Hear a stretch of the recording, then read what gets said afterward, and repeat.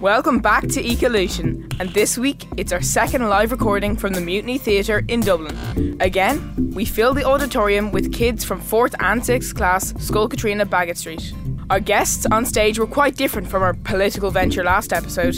One thing we discussed in the Waste Ecolution was the importance of thinking about where our food comes from.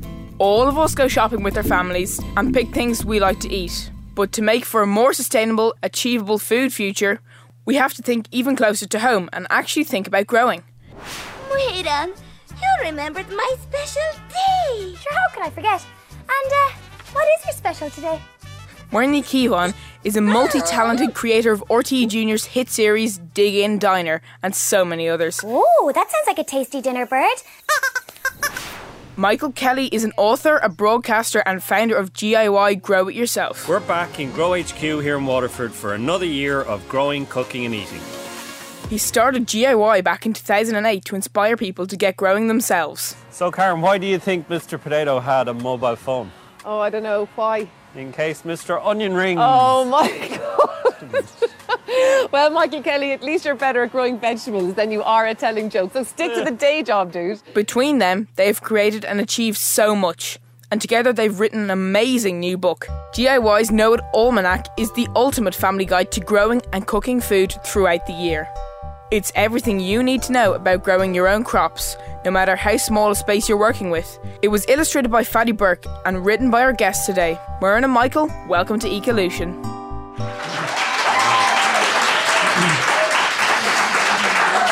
That's a really nice intro. Oh, that was lovely. Could you tell us a little bit about what exactly GIY is and how it started? We're a social enterprise, which means we're basically a company that tries to do good in the world, and we try to get people to grow some of their own food, because we think that the way to get people kind of interested in where their food comes from and understand it a bit better is to try growing some of it themselves. So we basically help children and adults and anyone we can to grow food wherever they can. And we started about 10 years ago, and it's been a crazy journey.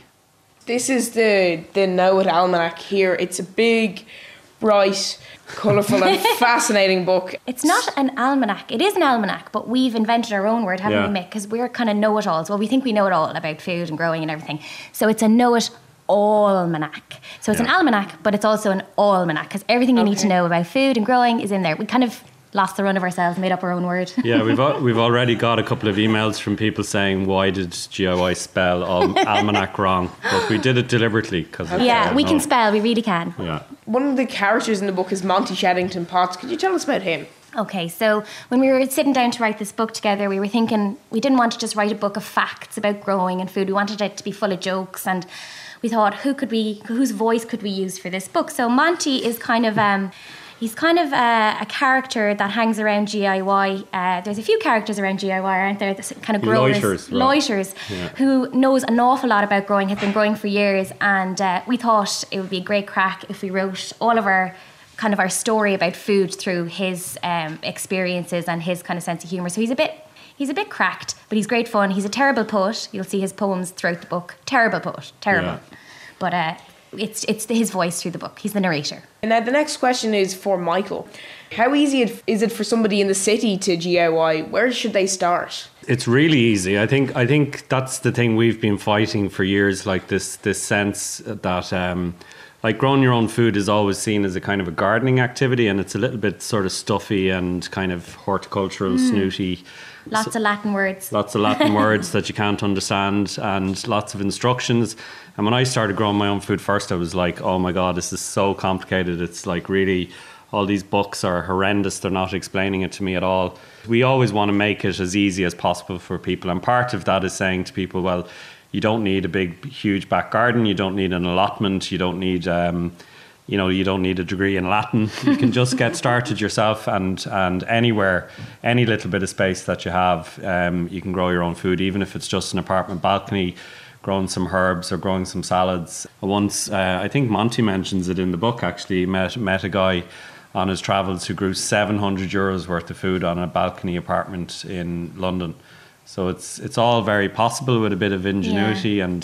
Be like me. I don't have a garden at the moment. I had a plot for a while, and I don't have it at the moment. And I'm growing all sorts of mad things, from kind of hanger contraptions that are dangling out a window, and I've got this kind of. We won't cut a window box because it does not look like a window box, but you can get really inventive and dangle things out of spaces you have. You can use every space as long as there's light. I mean, you can really do a lot as long as there's light. Why is it important that kids get involved in growing food? When we started first, there was this, like, everybody used to say, well, like, kids don't know where their food comes from. And all you guys know where your food comes from, don't you? And that's really changed, I think, over the last 10 years, that children do have a much, much better understanding of where their food comes from now because of all the great programs that happen in school helping kids to grow and to cook. And the really important piece about that is that then, you know, children are the best activists. Like, they go home and they badger their parents and they say, you know, we need to do this. And so they're like an army of kind of food activists that go home and encourage their parents to do it as well, which is the really important bit. Could you talk to us about what your first gardening experience was? Oh, here comes the garlic story. Yeah, the garlic story is getting another airing. Well, actually, my first gardening experience, I had, you know what bonsai trees are?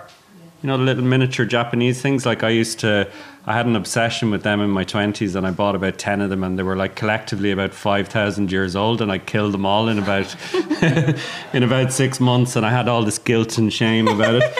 So I was very put off growing as a result of that. And then what started me growing was I came across a bulb of garlic in a supermarket I was about to buy, and I noticed on the label that it said it was from China, which is like, I don't know, 5,000 miles away or whatever.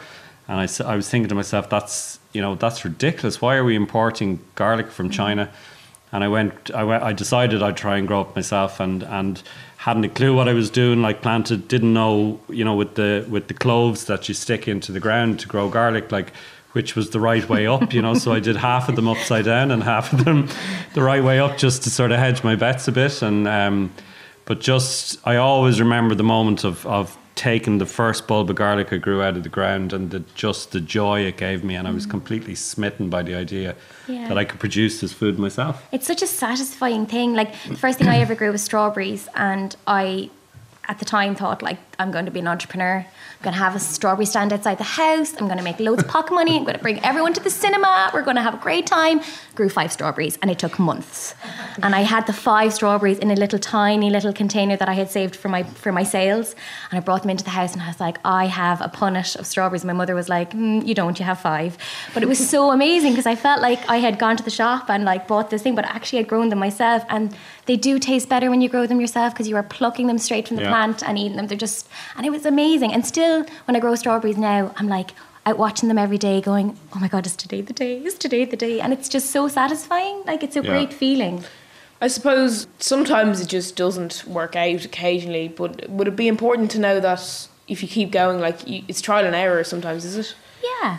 Yeah, like, it's a kind of a life skill, you know, and you make loads of mistakes. I've never met a grower, even Monty, I think, who would say they know it all about growing. Like, it's every year there's things go wrong and things go right, and the industry that I'm a part of, I suppose, has always been very bad at explaining it, and it's almost like it has to be perfectly done and you have to get it right every time.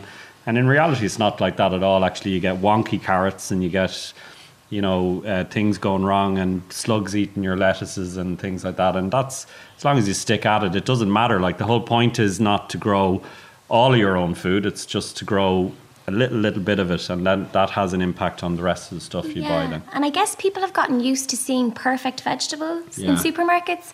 And if you grow your own, you realise that, like, the vegetables you grow yourself or that you buy locally, if they're grown organically, can often be very strange looking but taste fantastic. And we're used to perfection, and that's probably to do with the way things are grown, maybe with pesticides and things like that, or, you know, modifications in growing. But actually, locally grown organic vegetables can be really hilarious looking. Sometimes they look like, I had a turnip last week that looked like an old man, and it had a whisker that came out of its eyebrow, and it was incredible. I don't have a photo, but like, it was incredible.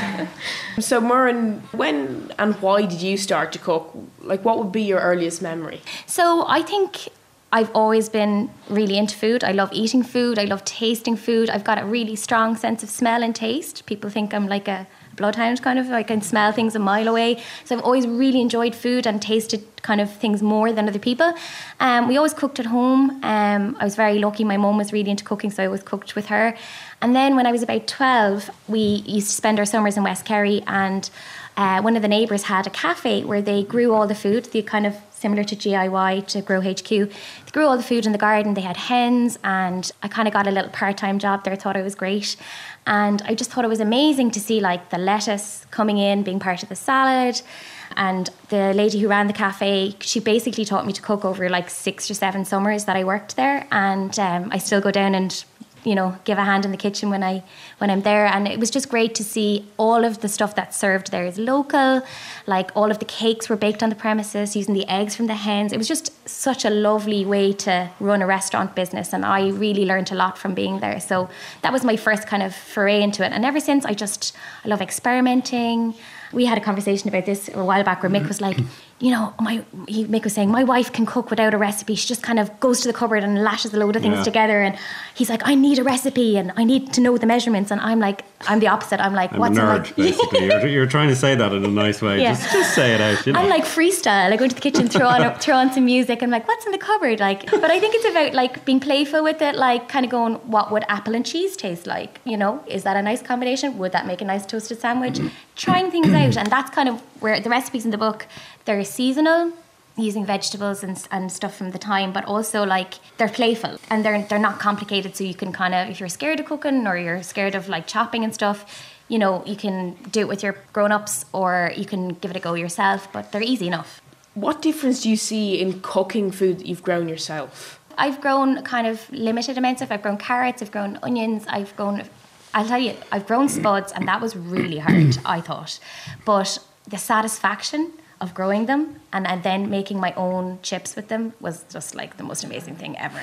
I thought that was very rewarding, Yeah, we always hear people say to us, James, if like I grew something myself and it just tasted amazing. I can't, like, why does it taste so amazing? And what's, like, I had a carrot and it tastes the way carrots used to taste, or like it tasted like a carroty carrot. I heard someone saying to me. And actually, there's a little bit of science behind why that actually is. Like food that's grown in really nutritious living soil and that's eaten almost straight away after it's been taken out of the soil has got more nutrients in it and is healthier for you and tastes more delicious. Like that can be actually proven with like a thing called a refractometer, which kind of measures how much sugar that's in it and so on. And as soon as you take the veg out of the ground, my mother used to say to me, when you pick sweet corn off the plant, you should run from the veg patch into the kitchen to get it into a pot of water, because it's changing straight away. So the thing that's good for you about that sweet corn and its sweetness is changing immediately. So the quicker you get it onto a plate and get it into your mouth, the better it's going to be for you, and the sweeter it's going to be. I tried to grow potatoes myself, and I got a disease, so we couldn't eat them. So. Well, the potatoes did. Yes. You got a disease. The potatoes got a disease, and it was there was like holes in them and stuff, and it just wasn't working out. What is the craziest fact that you discovered about what we grow in Ireland? Well, I think the craziest thing is that we don't grow a lot at all anymore in Ireland. I think that's the bit that we kind of forget, that we've got you drive around Ireland, you see lots of fields and you think we grow lots of food, and we do grow lots of beef and we grow lots of dairy, but beyond that, when it comes to vegetables in particular, we're importing almost all of the veg, actually, which is terrible. And we don't appreciate the vegetables that we do grow in Ireland as much as we can. They're always on special offer in the supermarket, which I'm allergic to. And we had loads of growers. We had about 600 growers, 15 years ago. Now we've about 150 people growing veg in Ireland. So it's very hard for them, and climate change makes it even harder for them because the weather is more unpredictable and so on. If we valued veg more and by growing it and cooking it yourself, I think you do value it more. I think we'd be more likely to support our local growers who do such brilliant work, Okay, so some kids they're not fans of veg. Yeah. Is there any advice that you could give to someone who wanted to start eating and possibly growing some veg? I always think like start with root veg if you're not into vegetables, because root veg, you can roast them and they're quite sweet.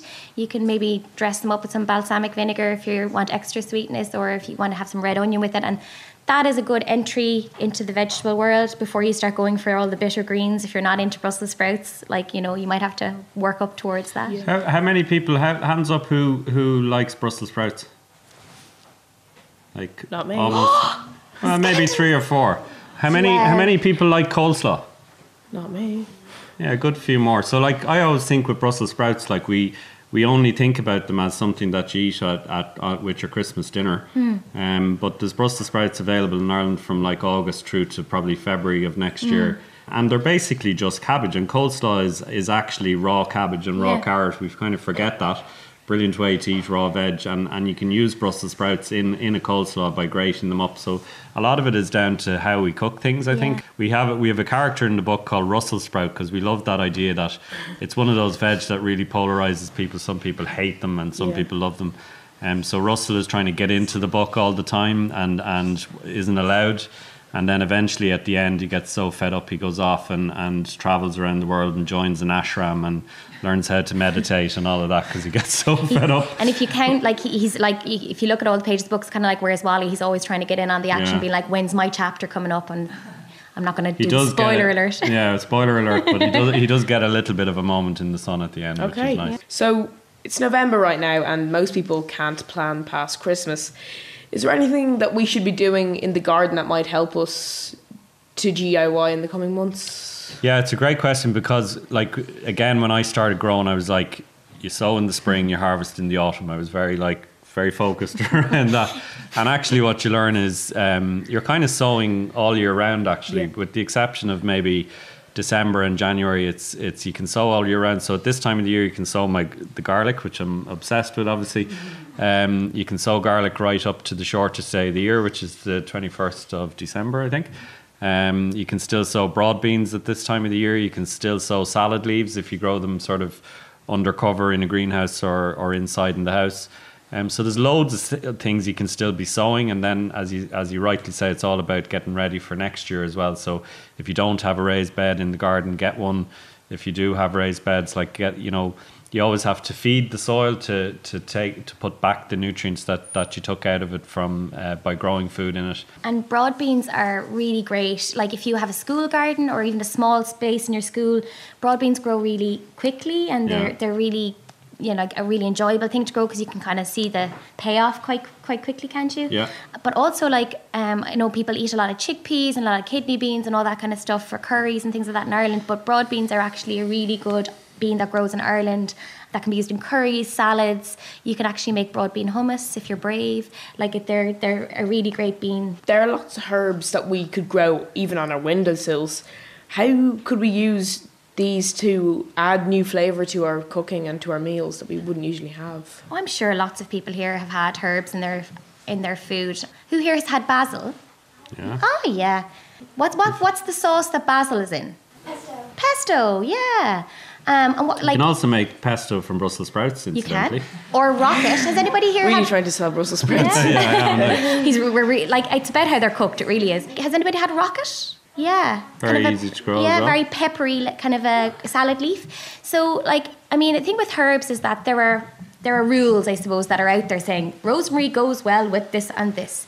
But everybody's taste buds are individual. And so you might like parsley in a cake. It might sound strange, but you might like it because your taste buds... Sounds very strange. Yeah, it does. But maybe with some lemon, it might be nice. See, this is where the experimentation in the kitchen Mick starts getting nervous. But it depends on your taste buds. Rosemary is lovely with potatoes, and if you want to get some lemon zest on it, it makes lovely roast potatoes. We all know basil is good with tomato. There are lots of combinations, lots of rules. And in the book, actually, on the Eat pages, we have kind of the history of how herbs were used, how to grow them every month. Yeah. So we've picked our favourite herbs, and they're all on the Eat section. And one last quick question. Where can we get this book? You can buy it from GOI's online shop, or you can buy it in any good bookstore all around Ireland. All bookstores all around Ireland. Even some bad ones. What?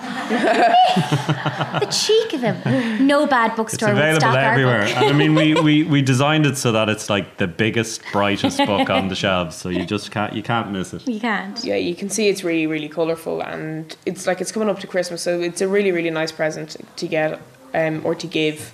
Thank you. It's Thank really you. nice. The beauty of a live audience is that I don't have to come up with all the questions. Fire ahead, Skull Katrina.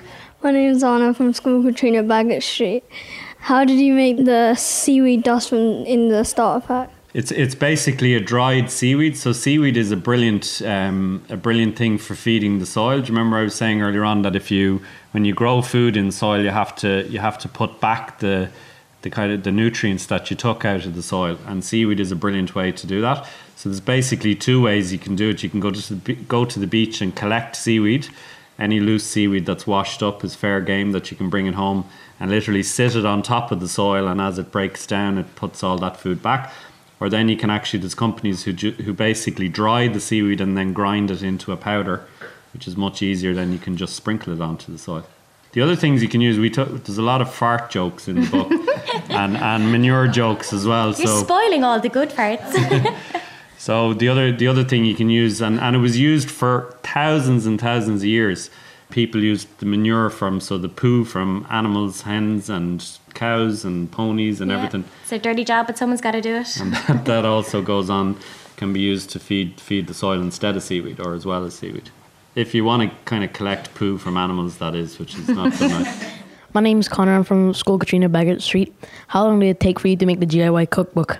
We were just talking about that this morning. It Too took long. a very long time. So probably 2 years. We did a lot of reading and a lot of researching, and we probably had too many facts. So some of them didn't make it into the book, but we really wanted it to be bursting with information. So it took a long time, like 2 years. Wow, that's a very long time. I was very slow, basically. You can only type with 2 fingers. Yeah, no, 1 finger. My name's Connor from 6th class. Who taught you how to cook? I suppose, like similar to what you're saying, I learned at home. My mother is a very good cook, although she was inclined to overboil the Brussels sprouts as well, like most mothers, I think. So I learned at home and just then experimenting and a bit of trial and error while religiously following recipes. I think I didn't really learn how to cook. I just kind of watched and picked it up by osmosis. And that's the thing, like if somebody's cooking for you at home, you can always just show an interest and like have a look and see what they're at. And I don't think you need to do a course or anything like that. I think just have your eyes and ears open when people are cooking around you, and you learn a lot. Do you guys cook at home? How many of you cook at home? Yeah, Nearly everyone. I have a 13 and 11-year-old, and it's a struggle to get to the cooker anymore. They're so into cooking; it's fantastic. Like, and they're actually really good. Like it used to be when they were younger, they'd be like, "I'm cooking on Tuesday night," and we'd all be like, "Oh Jesus!" But now we're like really into it because they're very good cooks. Like, and it's fantastic. Hi, I'm Annie from Skull Katrina Baggett Street. I was wondering what makes the DIY cookbook different and unique from different cookbooks on the market. That's a great question. Oh wow! Well, there's nothing like it. We are first of all the recipes are just using vegetables and probably dairy. We don't have any meat in the book, and also it's basically everything you need to know about like when to eat it at the time of year, how to grow it. There are crafts involved, so that you know maybe how to craft to help your growing. There are weird pages of trivia about facts about food that you will never have seen, like the strangest things ever, like that beetroot was used as toothpaste in ancient Rome, things like that. So not only is it a recipe book, but it's also a weird trivia book and a growing book and a seasonal guide. It's pretty much like unique, I think. Also a very, very strange thing to use as toothpaste. Very strange, because you'd have pink teeth afterwards. Yeah. But it was. My name is Philip. What would you cook? If I had the choice to cook anything, I love making lasagna. It's a lot of work, but it's very rewarding. So lasagna is my favourite thing to cook. Does anybody here like lasagna? Hey, it's a winner. You can all come over. You have to have coleslaw with lasagna, though, right? Brussels sprout coleslaw. My favourite thing I don't know. Do most people have sandwiches in their lunchbox, or do you get a bit adventurous about stuff? Do you get adventurous? Our two are kind of they're more and more open. I think the more they grow and the more they cook, the more they're kind of open to trying new stuff. So we have There's a thing called ribollita, which is a sort of a veggie stew. It's a fancy name for a veggie stew.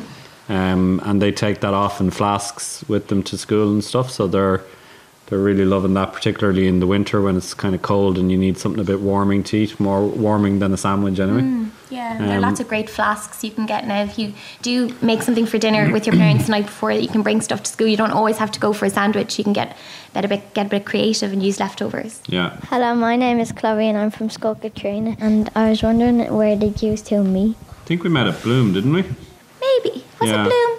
Yeah, RT Junior used to we still do have a tent at Bloom, and I was bopping around having a disco in the tent, and then on my tea break I went around looking for some plants, and I think I found you doing a chat about boring the pants off something about peas or something like that. The usual carry on, probably talking about garlic, the usual. And I thought, you know what, we could have a great working friendship and write a book together. So. Yeah, and I think we kind of both had the same idea. We'd wanted to do a kids' book for ages, and you did as well. And it was like, why don't we like join forces? Together we shall take over the world. And then we actually met Fatty, who did the illustrations, is from Waterford as well. So we met her down in Waterford, and she was her dad, John, used to do a lot of growing at home, so she was really into growing as well. And yeah, she's really into food and growing, and like as a dynamic trio, we get on very well, and we all have the same ideas about food, and we're all really excited about food in general. My name is Megan from Skull Katrina Bagot Street, and my question is, who inspired you to cook? I suppose it's a combination for me between my parents, and then that cafe where I said I worked when I was a teenager. The owner was a lady called Anya, and her cafe was called Cafe Anya, and she was She was a real inspiration to me, because she really showed me that there should never be a waste. She used to use everything, and I think I got that whole making a weird courgette sandwich challenge from her, where I kind of find what's in the fridge and try and turn it into something. So she inspired me, I think. My name's Devine, and I want to ask, have you cooked any Italian food? I love Italian food. I'm a pasta-aholic. I can't stop eating pasta. Sometimes I have to make myself stop eating pasta or I might burst. But my favourite Italian thing to cook, as I said, was lasagna. And another thing I like to cook is a caprese salad. Has anybody ever had caprese salad? Yeah. Mozzarella and basil and tomato. It's really, really nice. So that's one of my other favourite Italian things to cook. Thank you. Although, like most people, I have a pasta maker that I bought with great intentions, and it's in the back of a cupboard somewhere. It hasn't been taken out in 8 years. So. I'll take that off your hands. Mine broke last week. Hi, I'm Annie. Today we're learning about the GIY cookbook, which is all about growing your own food, and I asked the question, what makes the book unique? And I really do think that it is unique. What was going on today was important people were being interviewed, and their thoughts of climate change, everybody in the whole world will see them. My name is Yulan Rong. I'm from Skull Katrina and I'm 4th class. We learned about cooking, growing plants and growing our own crops, and like how to make our own food and going healthy, and like when to cook food at the right time. We learned about how growing your food tastes better and it can help climate change. I really liked the way they were really kind, and like I think it was really nice being here. Thanks so much to Muireann and Michael.